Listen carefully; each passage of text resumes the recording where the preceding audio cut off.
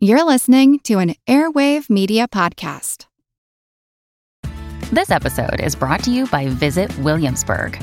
In Williamsburg, Virginia, there's never too much of a good thing. Whether you're a foodie, a golfer, a history buff, a shopaholic, an outdoor enthusiast, or a thrill seeker, you'll find what you came for here and more.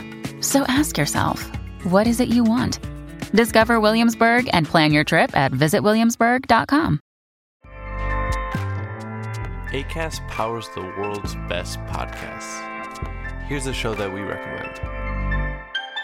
It's the question that's on everyone's mind. How do you live a good life? How much do work, health, relationships matter? What about happiness, meaning, money, and love? What if you're alone or anxious, ill or in pain?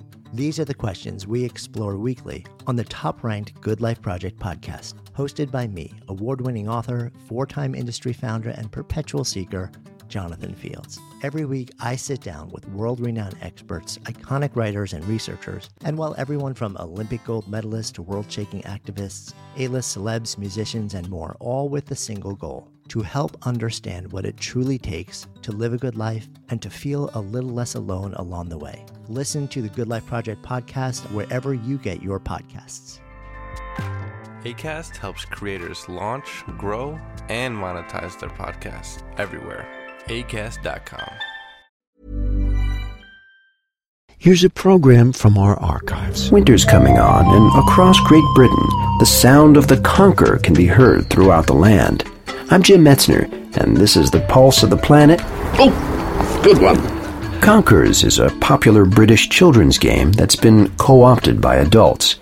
Players are equipped with nothing but a horse chestnut, also known as a conker, threaded on a string.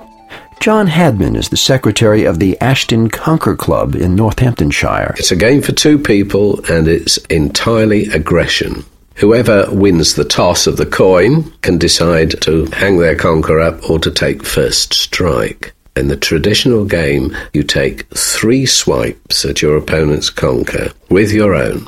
It's then your turn to hang up your conker and let your opponent have a go. This continues until one of the conkers breaks completely off the string, and the one with the remaining conker, however battered, cracked or tatty-looking, is the winner of that game. There's no defence at all. When you're playing, it's natural to flinch when this thing is being swung at you, especially if it comes very close to your knuckles. The best thing to do is look away and think of England or something else. In the game of conkers, besides thinking of England, there are elements of style and technique to consider. There are various stances or swings that they take. Some people favour the overarm swing, where the conker comes down vertically. Others go in from the side or diagonally, reckoning that it's perhaps easier to go against the softer part of the nut. There is the side slash, the forward side slash, and the backhand side slash. It's gone. Yep. You've been listening to a program from our archives. Check out our Facebook page for a link to my latest project, A Work of Fiction. I'm Jim Metzner, and this is The Pulse of the Planet.